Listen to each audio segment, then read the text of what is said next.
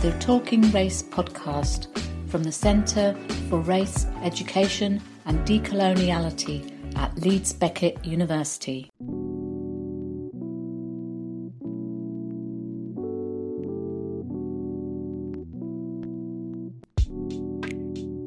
Welcome to the Talking Race podcast. In this episode of Talking Race, we're focusing on race and racism in education and talking with Kausa Jan and Daniel Kebede. We will be discussing how racism stained their experience of school, how we live in a structurally racist society where our schools have become exam factories, and how the teaching of history serves to alienate pupils. How the nation couldn't have functioned without teachers and teaching assistants through the COVID crisis. We unpack what anti-racist education looks like and how education should be based on listening to the child. Kausa Jan has a wealth of experience in education. She's an assistant head teacher at Bankside Primary School in Leeds, a school which serves a predominantly Muslim community. As a senior member of staff, she has led on teaching and learning, pupil voice, and personal social health education. She has received a national award for her work in challenging racism. Daniel Kebede is the Vice President of the National Education Union, and he's the Black Members' constituency seat on the NEU executive. He was a teacher in early years and in a school for children with social, emotional and behavioural difficulties. Daniel is an ardent anti-racist campaigner. Thank you so much for agreeing to be part of the Talking Race podcast on race and education. I have with me Kausa Jan and Daniel Kebede. Just by way of background, I wondered if you could say a little bit about how race and racism have affected you when you were growing up in this country. So, Kausa, would you like to start? Yeah, I was born and brought up here. I was born in Bradford in 1965, 55 years ago. And at the time, I think there's so many things that I didn't see many other people that looked like me. My earliest memory of race and the difference, but not knowing how to articulate it, was when I was in my first school. We used to have sessions where you could go on free choice, you could choose. And I would never seem to be chosen to go and play on these equipment. And I remember one time we had which must have been a supply teacher, and she allowed me to go. And that was the very first time and the only time that I was allowed to go and play in the free corner. But I was on my own. No other children were with me. So that was one of my first memories. And then also I went to a residential school, which was all white as well, for a few years. And during this time, I always felt like the other. And I remember growing up, because I the books I was reading, the stories, the fairy tales, there were blonde hair, blue eyes. And I remember one event where I just covered myself head to toe with talcum powder. And I used to go to sleep, willing myself to wake up in the morning with blonde hair, blue eyes. And I remember just, repeatedly just feeling as though that I wanted to fit in. And my teachers couldn't say my first name is Tanvir, and they couldn't say my first name. And I remember the teacher saying to me, "Oh, we can't. That's a really difficult name. Tell you what, let's change that to Tanya. That's much easier. Oh, and that suits you better, doesn't it?" And I kind of went along with it. So I was always kind of feeling as though anything to do with me, the way I looked, the things that I did, were different, and I was desperate to blend in. And I remember when I was in maths, and I used to love maths, and I remember asking my teacher, putting my hand up and just saying, "Sir, I've got a different answer to the equation." And he said, "Well, let me explain to you. Well, the English, we start from the left to the right, and you Pakis, you start from the right to the left." And everybody else started to laugh in the classroom, and I just was mortified. I wanted the ground to open up and swallow me. Went home and told my mum, and my mum said, "Don't be silly, you must have said something else. Your teacher would have said that." And she didn't challenge it at all. And I remember growing up with quite, conflict, because I didn't want to be in my culture, my religion. I wanted to fit in and I didn't. And it was only later in life, after I actually got married, I actually began to embrace what my culture was and what my religion was, and actually begin to question things. But it did impact me a lot. And how about yourself, Daniel? I'm generation younger than Causa, and I can I feel like, I can certainly empathise with a lot of what Causa was saying. I was born in West London in 1987, and I can remember my early years not really knowing much about race or being different. I went to quite a multicultural nursery. Obviously, it wasn't something that we experienced. And then I moved out to Northampton sometime later, quite a predominantly white area, and I remember feeling things differently, experiencing racism. But I can remember the first time that I really knew what racism was, and I really knew what the risk of being black was, and that was the murder of Stephen Lawrence. I was 6 years old. And that, seeing that on the news and that becoming mainstream. And I can remember being quite frightened, like thinking, oh my God, you can be killed for being black? That's horrific. And then through schooling, it's only as I've really got older that I've realised the racism that I experienced and how I dealt with it. So I wanted to fit in. I wanted to be liked by everyone. And the way I did that was I was the class clown. I was the one, because I didn't want to, because I did experience racism from white children. But if I was a joker, then I would like me. And my best friend, John Paul, he was black as well. And the way he got through it, he was just really good at sport. So everyone would like him because he was good at sport. But I remember, certainly being treated differently. I remember there's the story I tell fairly regularly to people. I was in year 9 and I was in geography, and I was being disruptive with my white friend Andrew, and the teacher came over. He didn't challenge both of us, and he just said, "Look, you're not in the jungle now, Daniel." I can remember being physically shocked by that. And this would have been in the early 2000s, it would have been the year 2000. I was 13 in the year 2000. But now I've got older and I've really reflected on my experience in education. I've really got a bit of an understanding of how racism impacted on my experience in education. I wonder if you could reflect on this. So some people, including teachers and student teachers, have asked me, what's race got to do with education? And I just wondered how you'd respond to that, because it often leaves me just gasping for air. And I wondered what your thoughts were on that. Shall we start with Daniel? We live in a racist society. It's structurally racist. It's embedded into the system of economics, in my view. That the capitalist system to maintain itself requires racism. That means that we have no institution that is free from that. We don't have the criminal justice system, in health, in housing. Racism is endemic. It is institutionalized, and education's no different. We have a curriculum that is dictated by those in Parliament, and those in Parliament come from particular backgrounds. We also have an education system where what is taught is sort of skewed to sort of the white middle class background, that's what features.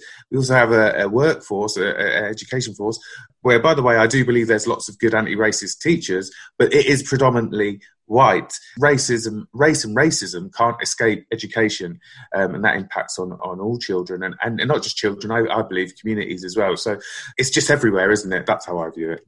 Institutional racism is the collective failure of an institution to provide a professional service to people due to their race and ethnicity. Racism that does not speak its name. And that really is what racism is all about. It's not the animosity of a single individual, it's what's behind that individual. It's the system, the institution, society.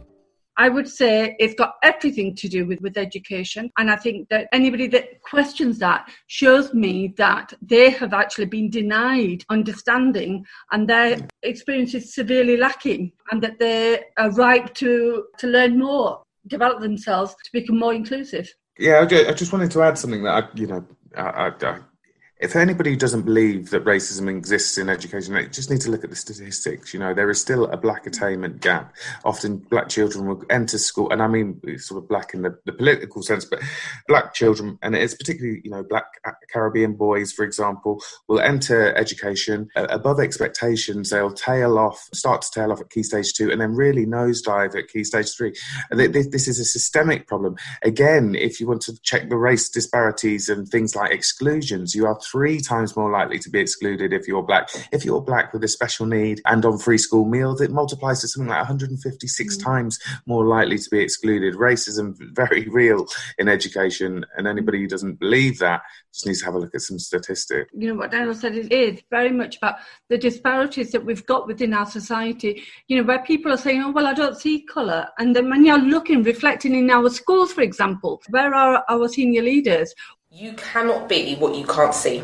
My secondary school was led by a phenomenal woman of colour at that. Seeing her in her power, it meant that I felt that I could do anything because she was my role model. To see that doesn't exist. Some sixth forms, it's a call to action. Something has to be done.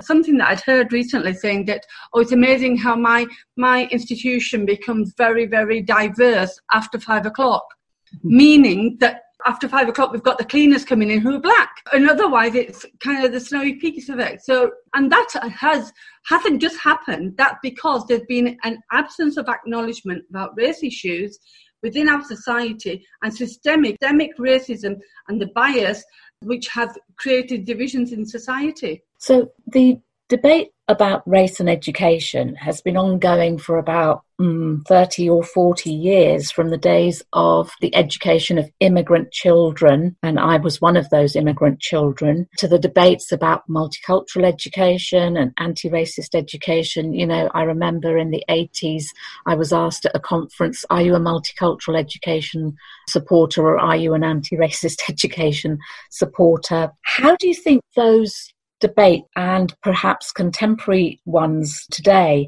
have shaped your stance on race and education? I remember David Cameron's speech. Under the doctrine of state multiculturalism, we've encouraged different cultures to live separate lives apart from each other and apart from the mainstream. Saying multiculturalism isn't working, and you know that where many of us had tried significantly hard to develop good multicultural and anti-racist practice, it shouldn't be either or. And the lack of understanding. I mean, what's happened? I've seen we built up. You know, we had the Plowden report, the Swan report, etc., and we started to build up on that and raise awareness of multiculturalism and the need and the importance to develop our future citizens, future leaders holistically. And we were really beginning to make a difference. And then what happened was that people that were in power, such as David Cameron, who are part of the elitist society, who've got a very Eurocentric perspective, very sort of biased view of society, started making those decisions that it wasn't working. We didn't need that. Well, we don't need to learn about other people's identities and their cultural heritage. We don't need to actually understand where they fit in society. They've got to fit in with us. And when you've seen that because things have been literally systematically taken right back to pre-Plowden report, you just feel you want to sort of put your head in your hands and say, how have we got here? And how has it gone so wrong? And if we develop good multicultural practice, anti-racist practice, that is good education for all. And, you know, we are seeing the effects of not having that. Yeah, I mean, in terms of the debates around racism and how they've shaped me as an educator, it's been, you know, pretty fundamental. My concern is I really feel like we're losing ground in the fight against racism in education, and I think that is really down to the privatisation and marketisation of education generally. I mean, when I talk to sort of, you know, teachers, particularly in London, who were teaching in the 70s and 80s, I mean, they collectivised around embedding anti-racism in education, and it was something that was talked about amongst teachers in schools. And I feel that there's been a real problem and we have lost ground in this fight, particularly because of the government attacks on teacher training that has been, over the past couple of decades. They've chipped away at teacher training with their motive being that if they deprofessionalise teachers, they can hammer their terms and conditions. That's really what underpins it. But, there's been a lot of this, we can take teacher training away from the universities. It's not an academic thing. It's an apprenticeship. You can learn it on the job. And this is highly problematic because teachers need to get an understanding of anti-racist pedagogy. And where are they going to get that? It's in the university. So I think there's a real issue around the fight against racism in education. We are losing some ground. And also there's, been this complete narrowing of the curriculum, a ruthless accountability regime that's been put on schools where you need to get your English and your maths. And if you don't, the schools don't, they're going to be judged inadequate. The head's going to lose their job. And it's that pressure cooker, isn't it? That's what it creates. And it also, but what it does is it does cut away the space for discussion around anti-racism in school, and for teachers also to become active anti-racists, which is what we obviously need. Battles of the past, the debates of the past, certainly shapes my experience and my knowledge as an educator. My concern is that we are actually losing ground in this fight. Can I come back with a comment there, Vinny? Daniel, I'd challenge you a little bit on the losing ground, because I don't think we are. I think that the current movement is actually saying, no, we lost ground.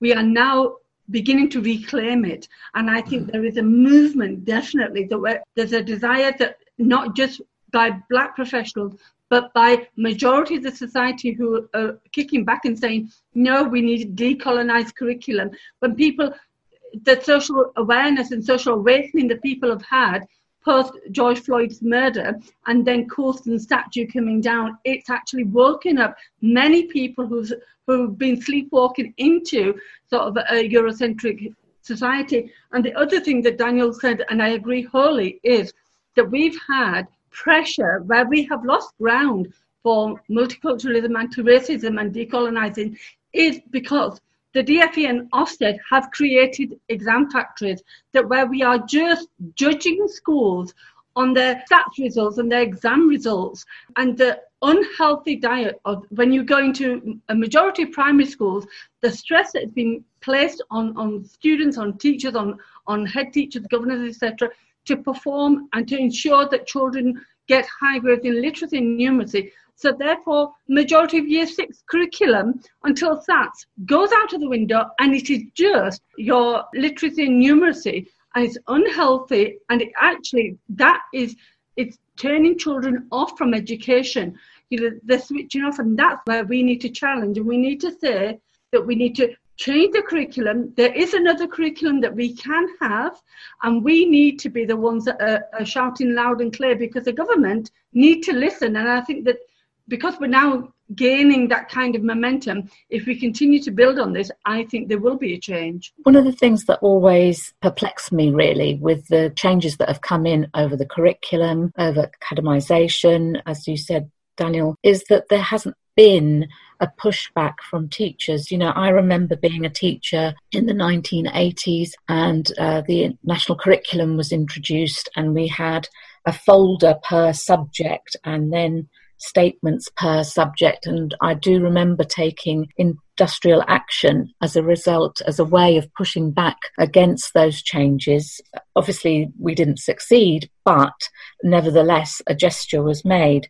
What do you think are the key debates around education and race now that we really need to mobilise around? As Causa says, it's about decolonising education and embedding anti-racism throughout the curriculum. Causa is completely right, by the way, that the murder of George Floyd, the tipping of Colston into the Bristol Harbour. This statue of a 17th century slave trade owner, Edward Colston, in Bristol, stands no more. Protesters then dragged it through the street to the harbour.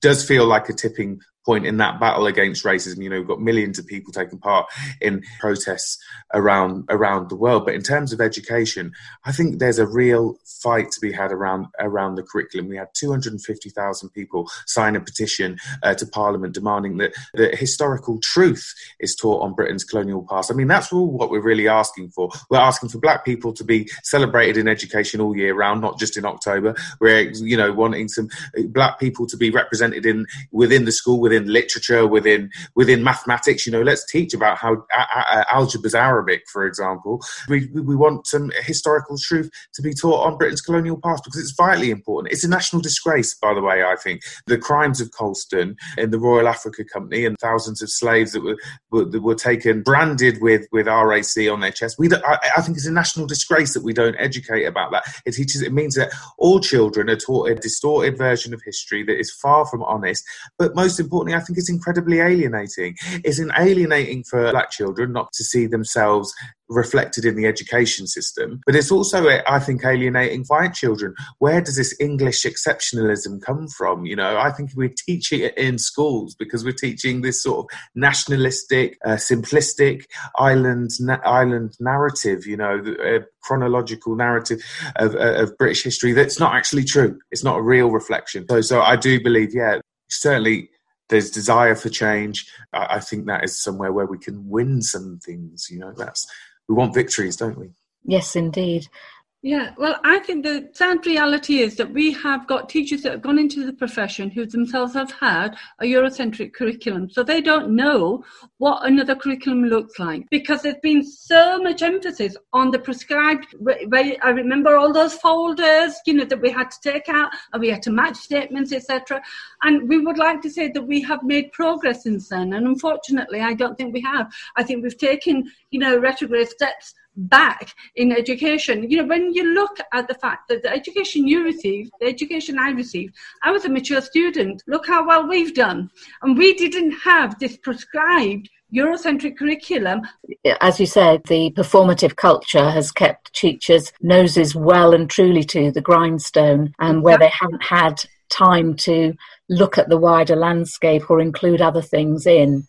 And therefore, we've narrowed the curriculum, but we've also turned teachers into technicists, I think, rather than true professionals. So I guess the question is, what needs to be in place now going forward for us to develop anti-racist schools? And I applaud and cheer the fact that the term anti-racist has suddenly come into vogue and is tripping off the tongues of a lot of teachers that I've spoken to. So, Kausa, what do you think needs to be in place for us to develop anti-racist schools? I think when we talked about the challenging, that when we're looking at who it is, so we need to have a top-down and bottom-up change. Systemic change. We need to make sure that, firstly, our governors are reflecting the communities we serve. Decision makers are also reflective. That those decision makers are educated and informed. That anti-racism and multiculturalism aren't just woke comments at the moment. That they have significance. And if those people, the decision makers, fully understand that, then we're going to get changes in our institutions. I'm a bit pessimistic when it comes to the change that can come from the top, to be honest. I don't think the Conservatives really know how to change the Conservative government. I don't think there's that desire for them to do that. I don't think they feel like they need to. So change for me really has to come from the bottom up. And that means that educators, teachers and teaching assistants, I think we've just got to organise to take the power back, to be honest, because as we've said, over the past couple of decades, I'd say from 1987 onwards particularly, teacher autonomy has been continually chipped away at. Professional control continually. It's just been bit by bit taken away. And I think we need to reassert our role as professionals, as educators. And I think the time to do that is now. Through this COVID-19 pandemic, schools have proven themselves, and the staff within them have proven to be the heartbeat of the community. The nation would not have functioned without teachers and teaching assistants going into schools and providing care and support for the vulnerable and for key workers' children. We would have ground to a halt. So I think we need to be quite clear that when we go back to school, we're not going to go back to the same sort of education system as we went back to before. We're not going to go back to an exam factory regime that's driving children's mental health, teachers' mental health to the floor. We're not going to go back to being bullied by Ofsted and being told what to do by this detached organisation organisation that doesn't really know how education should be organised, in my view. We need to start actually reclaiming pedagogy. Let's get rid of this transmission rote teaching where, that it's been directed from the top. You can see it now. The social distancing in schools, you need to teach children facing the front in rows. That's their education. That's what they want education. That's what the education is for them in private schools. I would like a dialogic approach, where children are taught holistically, as do many other educators. Most educators that I know, they want to develop the whole child, not just hammer them in English and maths and so on. But I think, change has to really come from the bottom. And I've been at a lot of meetings over the past, since the Colston statute, probably 20 meetings around decolonising education, embedding anti-racism in school. And at each meeting, I'm hearing the same thing. We got together as our department team and we are doing this. We got together and we are going through our literature. We are making sure that we are celebrating Black authors. We are, told you about the teaching algebra as Arabic. I got that actually from a teacher of mathematics in Tower Hamlets, who's now saying before they do a unit on algebra, they are going to do the roots of algebra. Where does it come from? And learn about its Arabian roots.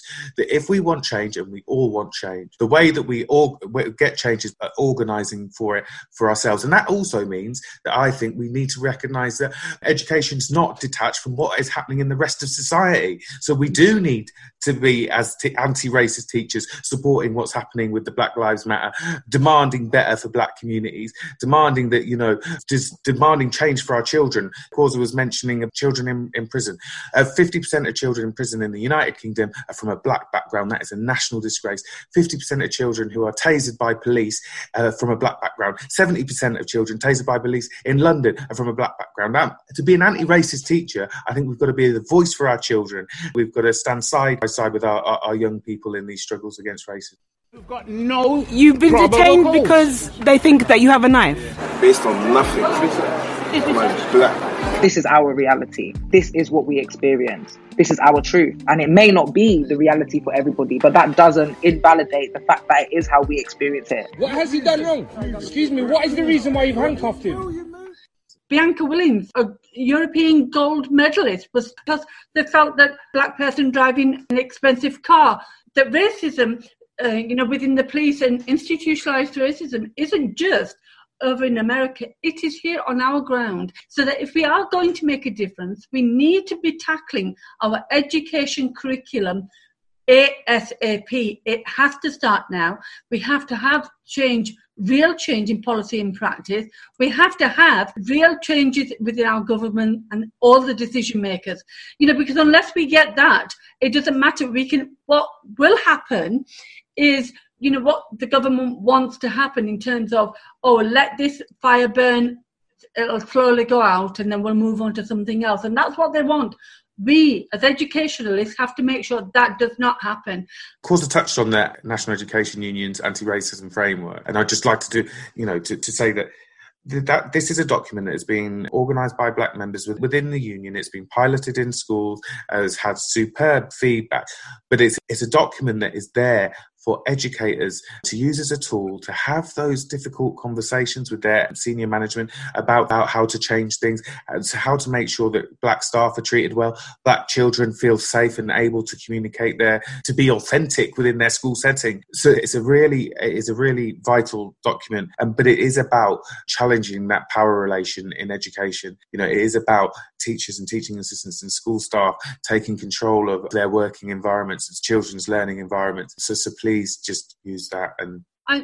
But Daniel, I think one of the key things there, having the framework there and teachers going to their senior leaders. A lot of senior leaders won't give it the time of day for the exact same reasons that we've discussed, that they haven't got the knowledge, they haven't got the interest. It's just a vogue thing at the moment. What we need to do is we need to be really asking those questions where schools are held accountable. What are you actively doing to have an anti-racist, multicultural, decolonised curriculum?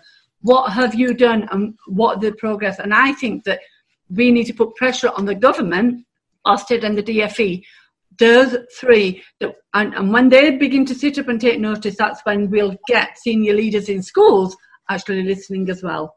One of my other questions, as a follow-up question actually, is We've had a very white middle class curriculum, and we know that the Ofsted framework mentions cultural capital. But from what you've been saying, it appears that the curriculum that we have at the moment in schools has somewhat alienated students of colour. If we were to turn back the clock and talk about anti-racist education, could you describe a day in the life of Kausa and Daniel and how it might have looked different in an anti-racist school?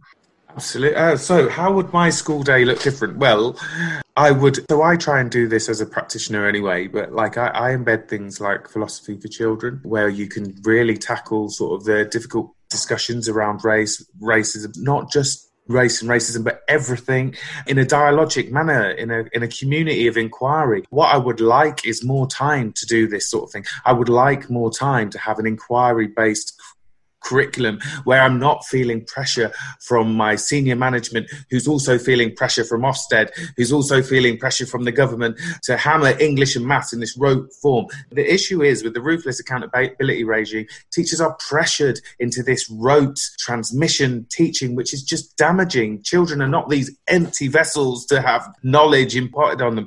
Beyond just making sure black people are represented everywhere in what I teach, and it's not just some token month in October. Fundamentally, I would like more time to do inquiry-based learning with young people. Because if you create the critical thinking skills, because that's what it's all about, isn't it? It's philosophy for children, dialogic education is about creating critical learners, lifelong critical learners, who will challenge power structures and challenge what's been told of them and asked of them. That's what I'd like more time of, and that's a day in an anti-racist education classroom should look like. I think that for me, very much it would be walking through the door, feeling the ethos, being able to see I belong, I fit in this world, that the displays, the welcome, the members of staff that I'm meeting, different levels, the languages that I can hear, that, the curriculum is diverse, not just focusing on anti-racism, but looking at the positive contributions. We've talked about the algebra, looking at the scientific contributions, that looking at that it is rich, it's diverse. I want to be walking into a place that has got high aspirations of me, as high as I feel as a child, encouraging me to smash that glass ceiling and saying that, do you know what, you can be the next Prime Minister, you can be the next XYZ, sort of building me from the ground up.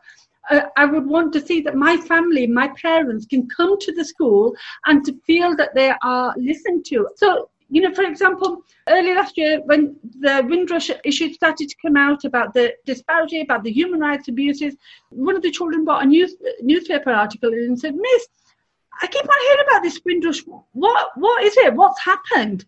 And I said, "Oh, I don't know." I said, "What do you think, we should do? How can we go?"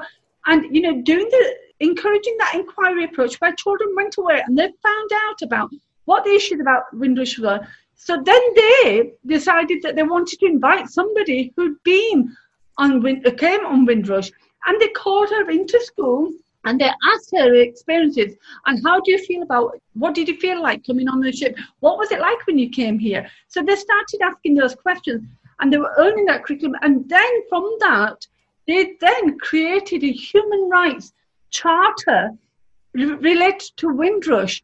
And that was all because it was responsive learning, because they were heard. And that's what I would want for me. I would want for my children, for my grandchildren. And if you are listening to the child, wow, what an education system we'd have. Obviously, I would like British history to be taught with historical accuracy. I think we should be teaching children about some of the crimes, the brutality of the British past, Britain's past, in terms of the Mau Mau uprising, Amritsar massacre, famines in the Bengal, and then there's, of course, slavery, which isn't taught with historical accuracy at all, so we tend to teach that Wilberforce was this great liberator, the great freer. We tend to teach that Britain was the first to free slaves. Those two are just not historically accurate facts, I think Denmark freed slaves before Britain, and then France. And then when slavery ended in France, through the Revolution, Britain tried to reinstate slavery in the French Caribbean and were very unsuccessful at doing that. So this like moral freer of slaves necessarily, well, it's not true. But also I'd like to teach about black and white solidarity and anti-racism and how black people and white people have stood together in the struggles against racism. So I was just mentioning slavery there. White workers in the cotton mills of the Northwest went on strike against slave-made cotton because they were so appalled by it. You know, there was examples of white resistance to slavery in the United Kingdom. I also think we should be teaching about struggles like the anti-apartheid struggle in South Africa. White people here stood in solidarity with black people over there against the atrocities that were happening. I was in Tower Hamlets, speaking in Tower Hamlets the other week. Why aren't we teaching children in Tower Hamlets about how Irish people and Jewish people stood together and kicked Oswald Mosley off of Cable Street? You know, there is plenty examples. Jabin Desai and the striking saris, there's plenty of examples throughout our history where black people and white people have stood together in the fight against racism, and I think we should educate our children about that. I think those points in history are totally missed, so that the debate about race and racism becomes about black people and white people as oppositional. But actually, we, as you say, we have plenty of examples of anti-racist action where black and white united. And in fact, I remember that slogan from Rock Against Racism, Black and White Unite, and the Anti-Fascist League from the 80s. So, we need to go back and grab those moments of history and bring them forward into the curriculum. A majority of us have worked together and colour has not been an issue. People have stood in solidarity. And that's, if we're going to affect change, it is to remove that, quote, difference and to stand in solidarity with people and saying that, you know, yes, I stand, you know, that to you, your beliefs, to me, my beliefs, but I will stand with you and I will fight for your right too. Just thinking about recent events like the brutal murder of George Floyd and the Black Lives Matter protests across the world. What do you think the future holds in the next 5 to 10 years in England, particularly in terms of race and education? We need to see that our teacher training institutions are fully inclusive. Our curriculum that we are getting our students to explore. Why aren't students actually learning how to decolonize a curriculum? Give a student a project. Say that your thesis has to be, you've got to take one aspect of the curriculum and decolonize it. And, you know, there you'll have your decolonized curriculum straight away because you've, you know, developed that inquiry approach in students. We need to have that training in teacher training that when, you know, they are stepping into the classrooms within the next 5 years, that they understand the society that we're in, that they are building aspirations of our children and developing a society because they are the future leaders. So the teachers need to be trained effectively first. And where we've got pockets of all white communities, we need to ensure even more so that their curriculum, their staffing, their approach is even more diverse, that, you know, from the get-go, that as soon as you walk into that school, it should hit you in the face. And it's not a tokenistic, but not the history month that we can tick, but it's part of the embedded curriculum. The murder of George Floyd rightly shocked everyone. And I think it's made like us as a collective quite sick to our stomachs. My concern really is that, you know, it's not the first time we've witnessed such a crime. You know, Eric Garner was also murdered by the police in a similar way, also uttered the words, "I can't breathe." And after that murder, we didn't really make any more steps forward. You know, when I think about some of the police killings in the United Kingdom that have caused an uprising, you know, after the murder of Mark Duggan, I don't feel we made much gains after that. Having said that, I do feel like we are in a bit of a turning point, a bit of a tipping point in the fight against racism. I now live in the northeast of England in a very small village. I'm probably the only black person who lives in this village. And I took my son out for a walk the other week and there's Black Lives Matters signs up in people's households. Certainly not what I was expecting to see in County Durham village, but it's excellent in the sense that people are seeing this as a key issue and wanting fundamental change. And I hope we can drive that fundamental change forward in education because we fundamentally need that. And now's the time to make some advances. So I hope in 5 years' time we do force change around the curriculum. You know, as I said, we had 250,000 people sign a petition to Parliament asking for the truth to be taught on Britain's colonial past. I hope we can continue to pressure around the curriculum, but also not just in terms of curriculum. I think we need to pressure around things like punitive behaviour policies that really discriminate against black children. You know, black children are far more likely to be excluded for wearing their natural hair, which is a disgrace, by the way, completely racist that you can put a child in internal exclusion because they've got wearing their hair naturally. So we need to really make some advances around how black children are treated generally in society as well. And I hope, because of the shock and the horror of that murder of George Floyd, could be worth something. Is that that George Floyd's legacy means that there is some fundamental shifts, not just over in the US but here also. But in my experience, in terms of organising around sort of embedding the anti-racism framework, now is the time to push that door. It's now the time to have those discussions with your head teachers, to have discussions with your SLT, organise with your colleagues from the bottom up, because that's the only way we're going to fundamentally force change. About the anti-racism framework for schools, this has been developed by educators collectively and piloted in schools already, and it has now been rolled out, and we're asking every National Education Union member to embed it in their school. Now, so what we aren't saying that this is just a requirement for black educators to push forward. The fight against racism is all of our responsibility. You know, as Causa was saying, racism is used by the powerful to divide black people and white people, to keep both down effectively. It harms everyone. So if you're a white educator, also, it is your responsibility to embed this framework. And really what we're looking at when embedding the anti-racism framework is your school explicitly following an anti-racist approach when it comes to leadership, teaching and learning, pupils' power and voice, well-being and belonging, and does it explicitly anti-racist approach when relating to its community. So it's really about embedding anti-racism at all levels of education. So please embed that in your school.